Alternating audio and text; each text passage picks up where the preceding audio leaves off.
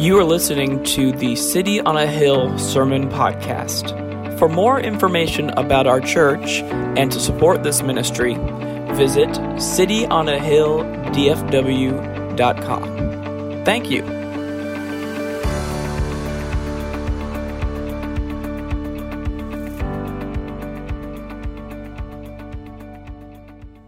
Well, good morning.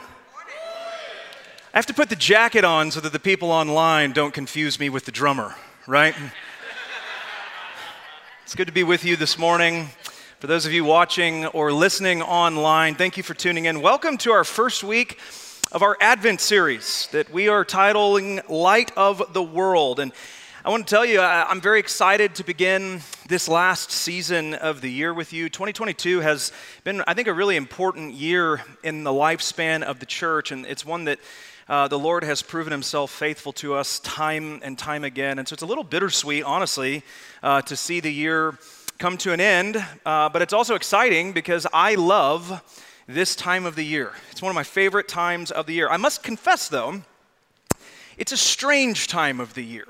It's a strange time because of the sort of the spectrum of feelings that people feel in these last 6 to 8 weeks of each year. On the one hand, it's a season where it's very celebratory, it's very decorative. We put trees up this year. We have what are these called again? I can't remember. Poinsettias. I was just gonna say plants, but then I'll get an email for that. Poinsettias. It's celebratory, it's decorative, there's lights and trees and garland, and it finally gets cold outside. All of God's Texan people said what? Amen, praise the Lord, not hot. It's a time of the year when people start to feel okay about melting chocolate bars into warm milk and then drinking it. It's a little weird, I'm here for it. It's a beautiful season. But on the other hand, it is a very trying time for many of us. In the midst of a very celebratory time with lights and decorations, there's a very dark side of the season as well. The world begins to move a bit faster. Traffic gets infinitely worse. You start having to make plans for family gatherings for some people that you can't wait to see, and some people you secretly wish would get stuck in traffic forever, for eternity, and that would never make it to another family gathering again. A recent study in 2021 found that 3 in 5 Americans feel that their mental health is negatively impacted during Christmas time. 52% felt an increase in depression. Of course, that is also because we only have like 7 hours of daylight right now. 60% reported an increase in anxiety during this time of the year. It's a time of the year where life is dominated by lists of presents that you have not bought yet, recipes you have not made yet, and gatherings that you have very little time or mental energy to attend.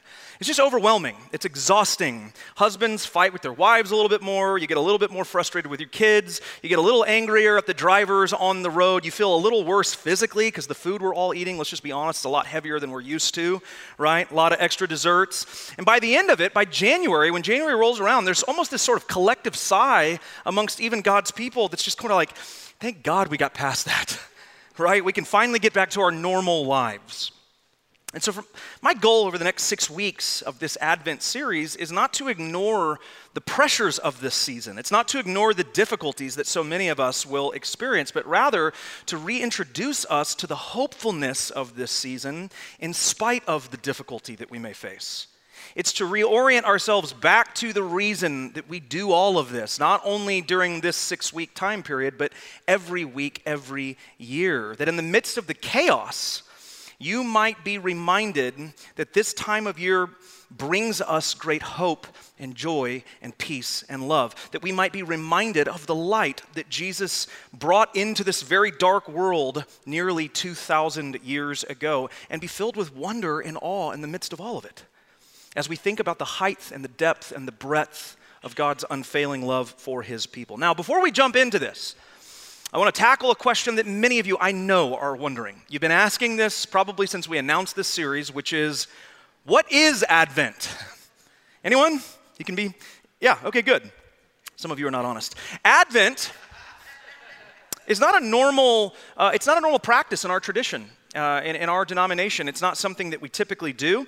It's not even really a word that we use much in our common vernacular. It comes from the Latin word adventus. It's a word that means literally arrival or appearance. So you may have heard someone talk about how the world changed at the advent of social media. People talk about that. The advent of technology has changed the landscape of humanity. And it's true. I mean, there is no doubt about it. Certainly for the better. We're all better for social media, are we not?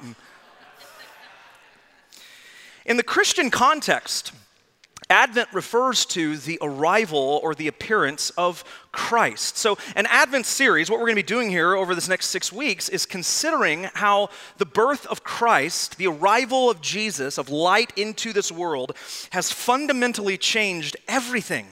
Nothing is the same after Jesus. Nothing, we can never go back to how it was before. Jesus fundamentally alters reality. And so over the next 6 weeks, we're going to examine the dark world into which Jesus came. And we're going to consider the hope that the prophets gave us as they foretold his coming in the future. Not really knowing what it would look like, but certain that God would send an anointed Messiah to redeem his people. We're going to consider the love and the joy and the peace that Jesus gives us as we place our faith in him, and ultimately, we're going to look towards the second advent, which is coming in the future, when Christ comes back not as the lamb, but as the lion. Amen. The Bible refers to Advent in a lot of ways. It uses a lot of different illustrations to talk about Jesus coming into the world. More often than not, it is referred to, or the illustration that's used is light into darkness. John chapter 1, verses 4 and 5, John says, "In him was life, and the life was the light of men."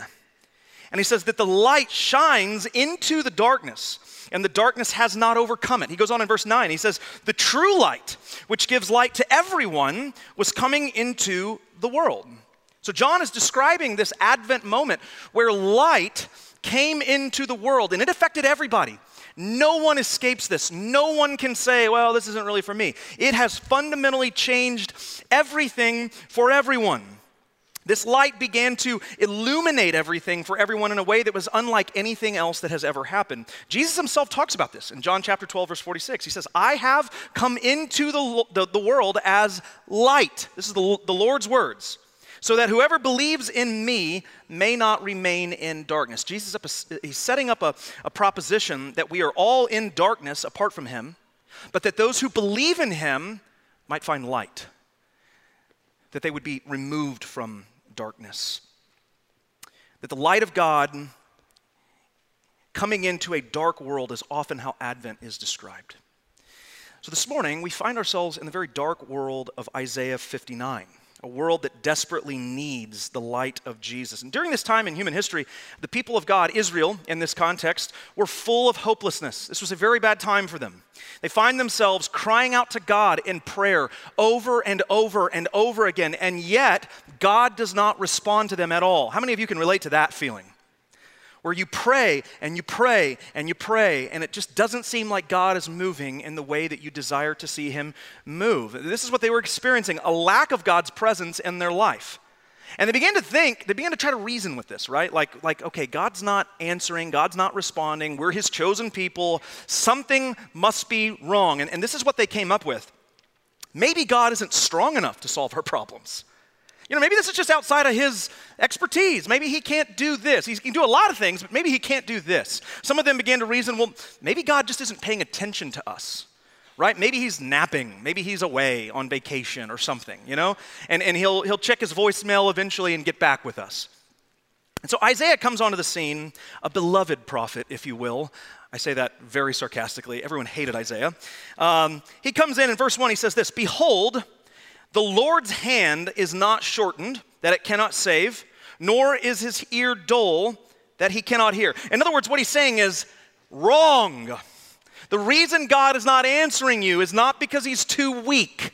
It's not because he's not paying attention to you. It's not because he's on vacation. He says, on the contrary, verse 2, "But your iniquities have made a separation between you and your God, and your sins have hidden his face from you so that he does not hear." It's their sin, in other words, that has created this separation between them and the God that they are praying to. Sin is the issue. And so this sets the stage for our whole series really this morning as we consider our need for the light of the world, the light that has come into the world. What darkness is it coming into? That's the question that we have to ask. What really was the world like before all of this? And in a lot of ways is still like this apart from Christ's presence in those communities. And so we're going to talk this morning a lot about the toll that sin takes on us, not only individually, but corporately as well. And so hang with me. This is our first Christmas sermon series, and we're going to be talking about sin. Great. But we have to understand the darkness that necessitates the light. Why did God need to send Jesus into the world? What was wrong with the world?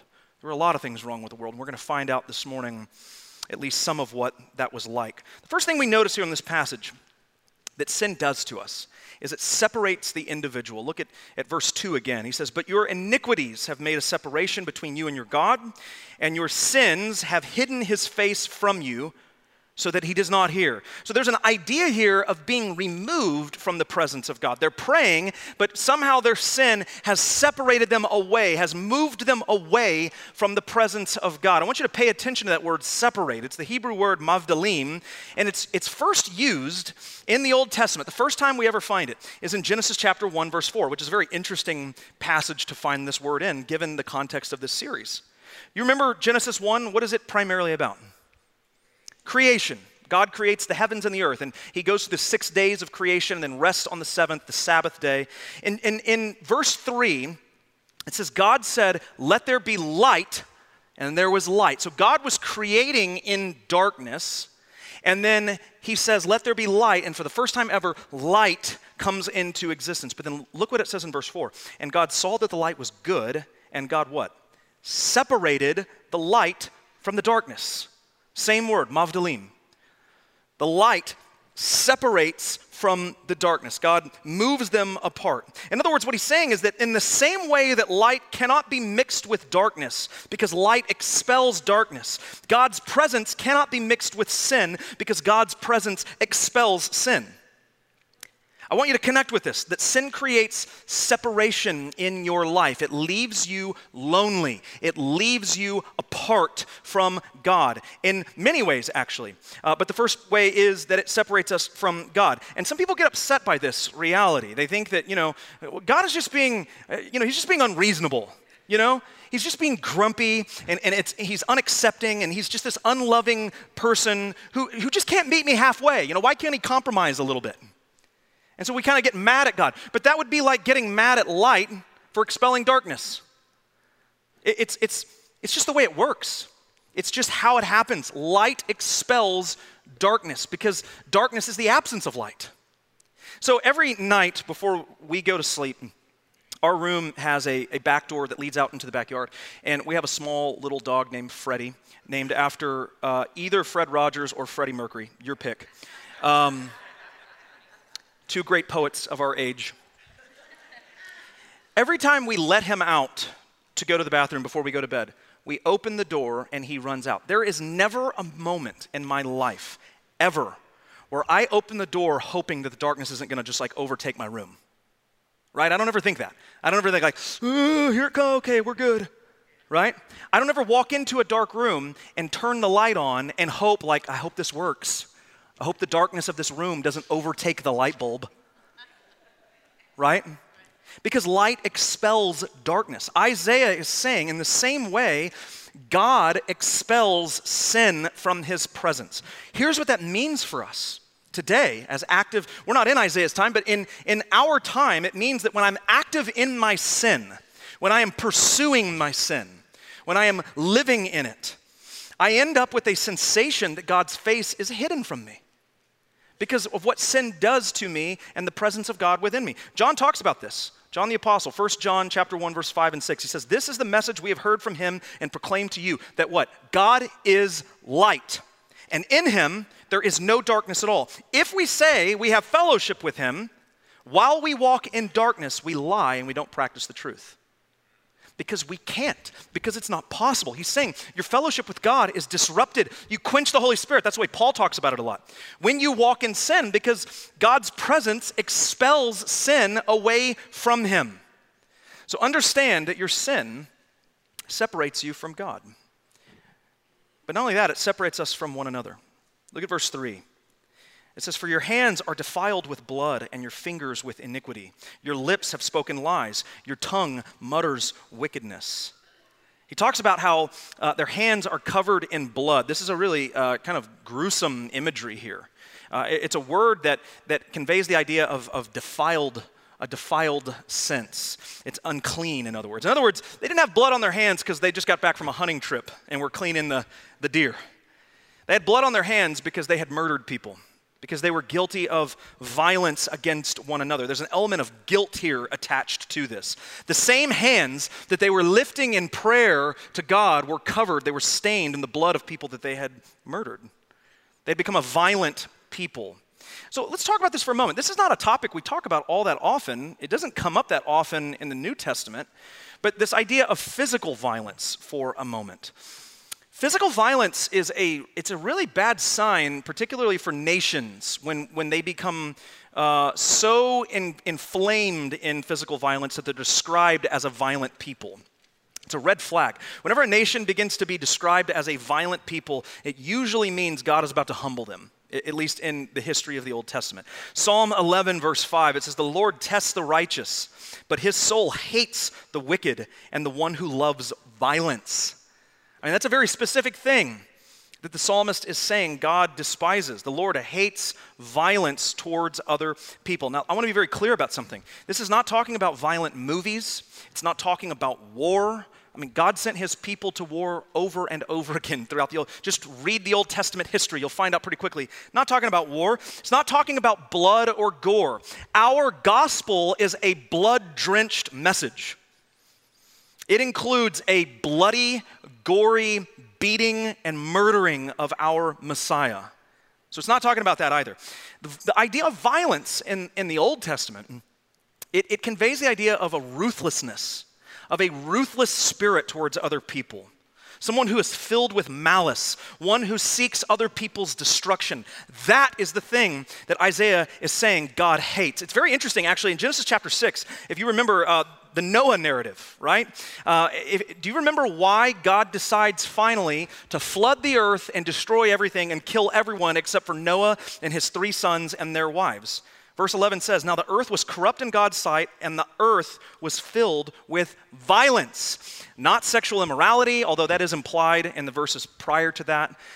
It's not with anything else but actual violence. Of all the sins that you could imagine, this is the one that spurs off one of the greatest judgments in the Bible. And yet the dark world of Isaiah 59 is full of it. Now, again, I mentioned this a moment ago, that the New Testament doesn't deal very much with physical violence. We're not typically a physically violent people, unless you're at a Dallas Cowboys game. And if you're doing that, don't, okay? And by that, I mean going to Cowboy games. Don't do that. It's only full of heartbreak. We're not really usually guilty of physical violence, but we are often guilty of relational violence, what I would call relational violence. And it's implied here in this passage in Isaiah, and the New Testament has a lot to say about it as well. Let me give you a few examples of what I mean by relational violence. If you look back on this passage, it talks about lies, lips that have spoken lies, tongues that mutter wickedness. This kind of goes at this idea of relational violence. The New Testament gives several examples. One is slander. This is a big one in the New Testament, has a lot to say about that. Paul talks about it in 2 Corinthians chapter 12, verse 20, Ephesians 4:31, Colossians 3:8. Peter warns against slander in 1 Peter 2:1. Jesus himself says in Matthew 15:19, "For out of the heart come evil thoughts, murder, adultery, sexual immorality, theft, false witness, slander." It's mentioned there as something that proceeds from the heart. So get this is important. There's this idea that slander is sort of a crime of passion, right? It's like, so in other words, you get angry, someone does something to you, maybe you feel wronged by someone, maybe you actually are wronged by someone, for real. And in the heat of your anger, you go and you slander that person to other people. And then once you start to calm down, once the passion is over with, you start to calm down and think better about the situation, and you think, man, I shouldn't have said that about that person, you know. I didn't really mean what I said. You may even tell people that. I didn't really mean what I said. And Jesus is saying here, actually, you did. You did mean that, because slander comes from the heart. Now, maybe you don't believe whatever lie you made up about them, because you know it was a lie, but you did mean to inflict damage upon them. That's the whole purpose of slander. You did mean to knock them down in that moment. It's what we would call character assassination. That's the whole point of slander, is to bring someone down. It's relational violence. And it's sin. It separates us from other people and ultimately from God as we grieve the Holy Spirit within us. What about gossip? This is another one that's usually in the same crowd as slander. Two are often named together in the New Testament, very similar. Slander is an active shot at someone, whereas gossip literally is a whisper. It conveys the idea of offering derogatory information about someone, usually in a tone of confidentiality. So you can usually spot gossip by the phrase, "Now don't tell them I said this." That's a red flag, right? There may be times when, like if you're planning a birthday party for someone or something that's nice, but I mean, overwhelmingly, this is something that is said that follows something that's meant to stir up negativity around another individual. Proverbs 16:28 says, "A dishonest man spreads strife, and a whisperer separates close friends." It's relational violence. It's the intent to harm a relationship. It separates us from one another. What about jealousy? It's also sometimes translated as envy in the New Testament. It's the Greek word zelos. It's a word from which we get our English word zealous. And it conveys the idea of not only desiring what another person has, but a desire that creates an ill will towards that individual. This is the underlying mechanism, by the way, of the phrase, "That's not fair." Right? That's not fair mentality. Underlying that is usually jealousy or envy. And again, the New Testament does not look kindly upon this at all. James 3:16, he says, "For where jealousy and selfish ambition exists, there will be disorder and every vile practice." Paul lists a list of vices in Galatians chapter 5, 19 through 21. And he says, "I warn you, as I warned you before, that those who do such things will not inherit the kingdom of God." Jealousy is listed in that. This is serious stuff. I mean, the New Testament is very serious about the severity of gossip and slander and jealousy. So understand, we need the light of Jesus. We need the light of the world. Apart from it, sin creates separation in our lives. It separates us from God as we break commandments. It separates us from one another as we violate one another, both physically and relationally. These are all violations of actually the 10 Commandments. So a physical violence that leads to murder is a breaking of the 6th commandment. Gossip and slander is a breaking of the 9th commandment. Jealousy is a breaking of the 10th commandment. These are serious offenses that go all the way back to the 10 commandments. So sin separates us as individuals, but it gets worse. Second, sin destroys the community as well. So there's an idea of individual problem and corporate problem with sin. Not only does the individual suffer ramifications from sin, but there are communal ramifications as well. Look at verse 14. It says, "Justice is turned back, and righteousness stands far away, for truth has stumbled in the public squares, and uprightness cannot enter." Now, I want to deal with this for a moment. I don't hope I step on your toes, but if it happens, right, when in Rome.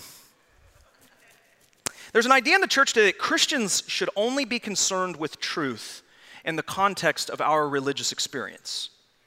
So we should only be concerned with truth as we're practicing our religion, right? So when we're in the church, we can be bold about the truth. We can talk about the light of the world, and we can talk and celebrate about Jesus. Praise God, praise Jesus. We're Jesus people, right? All that is great in here. But then when you get out into the world, the rules change a little bit. You need to respect the fact that not everybody is a Christian, and maybe not be so vocal or pushy, because to do so would be disrespectful to those people. Now let me say up front, we should be respectful of all people. All people are created in God's image. They bear the Imago Dei. This is basic biblical theology. You should be respectful of other people. The question is, what does the Bible mean by respecting other people, and how is it different from the world's definition? I want to give you a truth. I want you to wrestle with it for a moment, and I'll walk through it. The Bible teaches us to respect people, not people's beliefs. The Bible teaches us to respect people, not people's beliefs.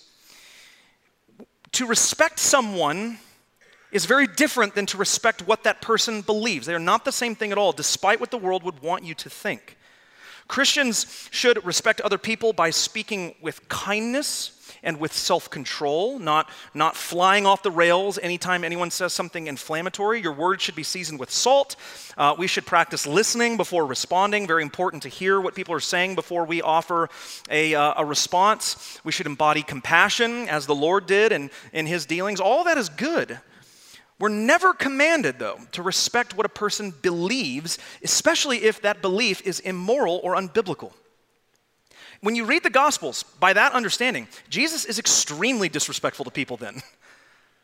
Because he does not have respect for people who have bought into lies. He's very forthcoming with them. He's very black and white with regard to what is right and wrong. The entirety of Scripture is very black and white with regard to what is right and what is wrong. So if someone believes something that is wrong, you are never commanded to have respect for that belief. Are you following me? You're very nervous, I can see it.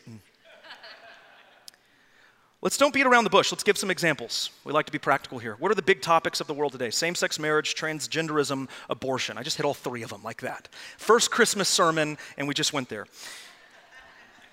But for example, let's just think about this for a moment. If someone advocates for these things, Christians have believed the lie that in order to be respectful to other people, you need to respect their beliefs on those things. Because not everyone believes like you. You need to be kind to them. You need to pray for them. And then you just need to be quiet about it.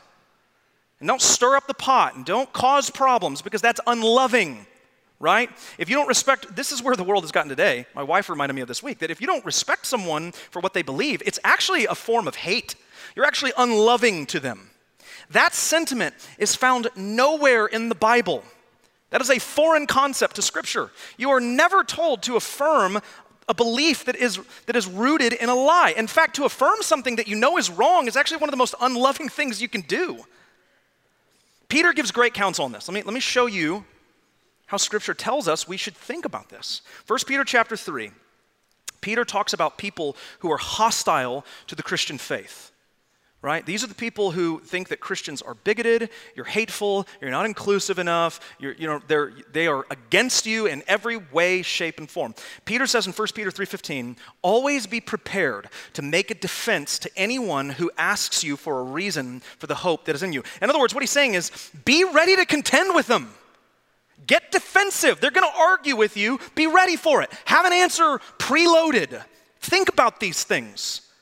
Right? When they question you, we're starting a group, the second service, 10:30, Tactics. Michael Lewis is leading this group. This is why we are pushing this so hard, because it's a biblical command. You need to have an answer ready. You need to be ready for a defense when people who are hostile towards you ask you or criticize you for what you believe. But then look at what he says in this verse, yet do it with gentleness and kindness.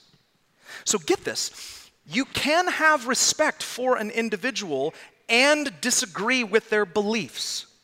In Peter's words, they're not mutually exclusive.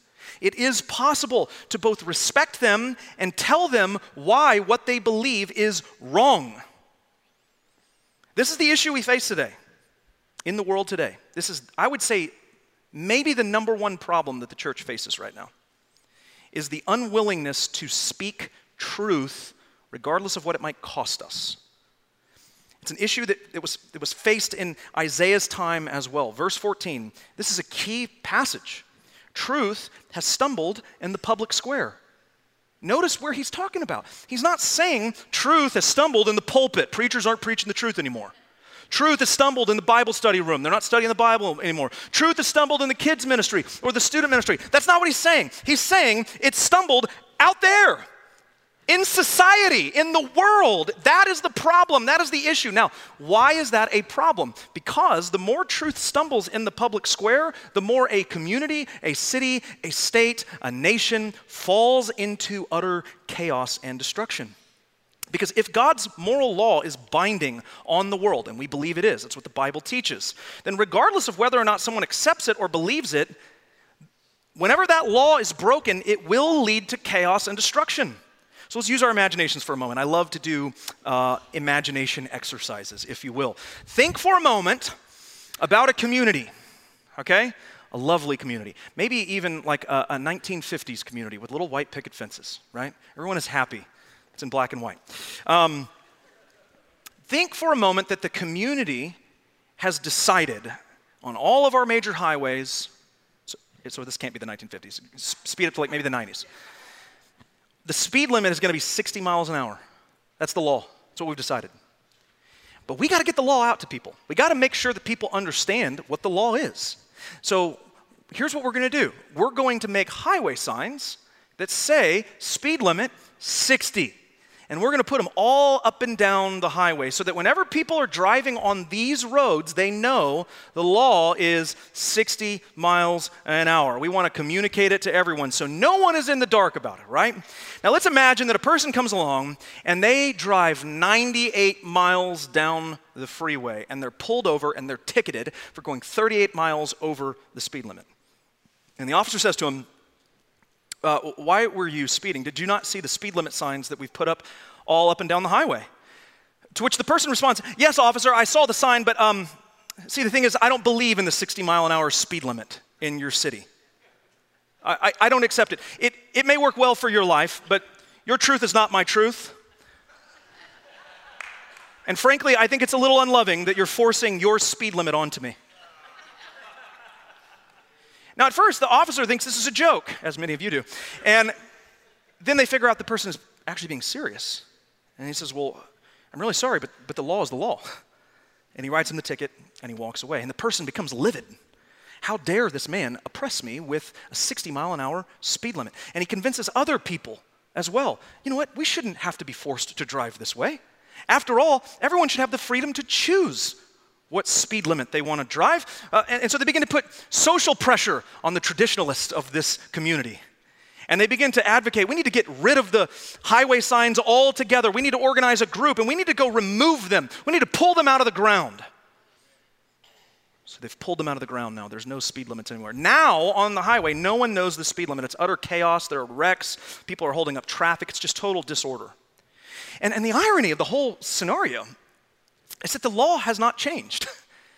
It's still 60 miles an hour. You can still get pulled over and ticketed. The problem is that just no one knows that. Taking the signs away doesn't change the law. It just silences the law from being communicated to the people. The law is still the law. People aren't aware of it, though, and so they're living in chaos. This is an allegory, if you haven't figured this out, for God's law in the world. God's moral law. It's true regardless of how I feel about it, whether or not I'm even aware of it. In other words, you can silence Christians from speaking truth in the public square. You can make truth stumble out in society. You can pull up the highway signs if you want. God's law is still true. And the only thing that you're doing by silencing it is actually destroying the community as people fall into chaos. Now, how does this happen? Let me give you an example of how it actually unfolds in real life, because this just happened a few weeks ago. Our country has faced a decades-long debate over abortion, over the topic of abortion. It's all about women's health care and women's rights, and it's this ongoing debate of whether or not it should be legal or not legal, and you've probably heard at least enough of it to know the argument. But in God's law, it's not a debate. There is no other side. It's just wrong. And you might think, well, what if I'm not a Christian? What if I don't believe like you do? Well, that doesn't make it not true. I am a Christian, and my belief in it doesn't make it true. So the more Christians remain silent about this, the more highway signs are pulled up, the more we descend into confusion, into darkness. Case in point, a few weeks ago during the midterms, the lovely state of Montana was asked to vote on a bill that would have legally required doctors to provide life-saving care to an infant born alive even after an abortion attempt. So an abortion takes place, it fails, the child is born alive. This law would have made it mandatory for doctors to provide life-saving treatment. 52% of voters in Montana said no. I don't know how to say this, and so forgive me for coming off course. I don't know how else to frame this. That's evil. It's just evil. It's not about health care anymore. When it gets to this stage, it's not about rights. It is about rights. It's about the right of a born human being who's being treated like not a human being. But this is what happens when you remove the highway signs and you try and silence the law. It doesn't change the law. It just creates destruction in a community. We need the light of Jesus, because without it, we remain in darkness and sin. Our sin separates us from God, it separates us from one another, and it wreaks havoc on the communities that we live in as we descend further and further into chaos, disorder, and destruction. But there's good news. I told you we would end with good news. It's a Christmas message. It's a Christmas series. The good news is that in spite of all of that, the light comes into darkness. Look at verse 20. Isaiah says, "And a Redeemer will come to Zion, to those in Jacob who turn from transgression, who repent," in other words, who turn away from their sin, declares Yahweh. So he's going to send a Redeemer. And that Redeemer is going to redeem those who repent of their sin. Verse 21, "And as for me, this is my covenant with them, declares the Lord. My spirit that is upon you and my words that I have put in your mouth shall not depart out of your mouth or out of the mouth of your offspring or out of the mouth of your children's offspring, says Yahweh, from this time forth and forevermore." He's talking about a new covenant that he is going to make with his people. He's going to send a Redeemer, and those who repent of their sins are going to be redeemed and included into this covenant where God's Spirit is going to dwell with them forever and ever into eternity. And then look at this. This is very beautiful. Isaiah chapter 60, verse 1, the very next verse. He says, "Arise, shine, for your light has come. No more darkness. Your light is here, and the glory of the Lord has risen upon you. For behold, darkness shall cover the earth, and thick darkness the peoples. But Yahweh will arise upon you, and his glory will be seen upon you. And the nations shall come to your light, and kings to the brightness of your rising." The dark world will get a light that will come into it, God says. And what I want you to know this morning is that it happened. It happened already in Christ Jesus our Lord. This is why we celebrate Advent. The world was laid in darkness, and the Lord arose upon them. His glory was seen. Kings came to the brightness of his rising. The nations came to the light. The wise men, the shepherds, the Gentiles, the foreigners, all of them came to look upon the light of the world in a baby in a manger, our Redeemer, who grants forgiveness and redemption for those who would turn away from their sin in repentance and believe in him. Jesus says they will no longer walk in darkness, for they will have the true light, which I come and bring to you. A Redeemer that would unite us individually back to God, that would restore our relationship with him, that would bring healing in the relationships between one another, that would restore us collectively as communities begin to be illuminated by the light of Christ as he expels the darkness not only in us but around us as well. The light of the world has come, and he has brought redemption with him. Welcome to Advent season. Let's pray. Father, how we thank you that you are a gracious God, that you looked down upon the earth and saw the darkness, the despair, the sin, the violence. Your word says that you looked down for someone who was good, for anyone who would seek after you, and you found no one, that there were none who pursued you. And yet still you sent your son Jesus in the flesh, a baby in a manger, in the backwoods of a small town, to bring redemption to your people who would trust you, who would walk by faith, who would repent, who would believe you, your words, the gospel, and be renewed and restored and made whole, born again unto your kingdom. God, we recognize there's still a lot of darkness in the world, but your light has overcome it. And we're grateful for that, not only in our own personal lives, but in the life of this church and in the life of this community. And we pray that your light would ever shine until your second advent that we look forward to. How we love you and we honor you. We pray these things in Jesus' name. Amen. Amen. I do want to, if I have your attention for a moment, I do want to mention one thing that is of importance given the traditions of this church and what we're going to be doing on Christmas Eve. We will have a Christmas Eve service this year, as always. If you've checked the calendar, you'll know that Christmas morning falls on a Sunday. We will meet on Sunday for one service at 10:30. Given that service is happening on Sunday, which is Christmas morning, and that their Christmas Eve is on Saturday, we are going to try something a little bit different. We normally offer this service at 5 p.m. It's the most convenient time throughout the week for people who are getting off of work, and we want to do it early enough so you can get back to your families. But given that it's on Saturday this year, we are going to have our service at 1 p.m. And that will give you ample time to be here, to celebrate, and then have the rest of the day and the afternoon and evening with your families to do things that are special to you, that are traditional to you. So 1 p.m. in here. For those of you who don't like to drive at night, or younger families who have smaller children that can't normally make these nights of worship, this is kind of a special, since it's on Saturday, we're going to do it at the most convenient time for what we feel like is the sort of whole of our family here. And so I hope to see you there, 1 p.m. on Christmas Eve, and then 10:30 a.m. on Christmas morning. God bless you. We'll see you next week.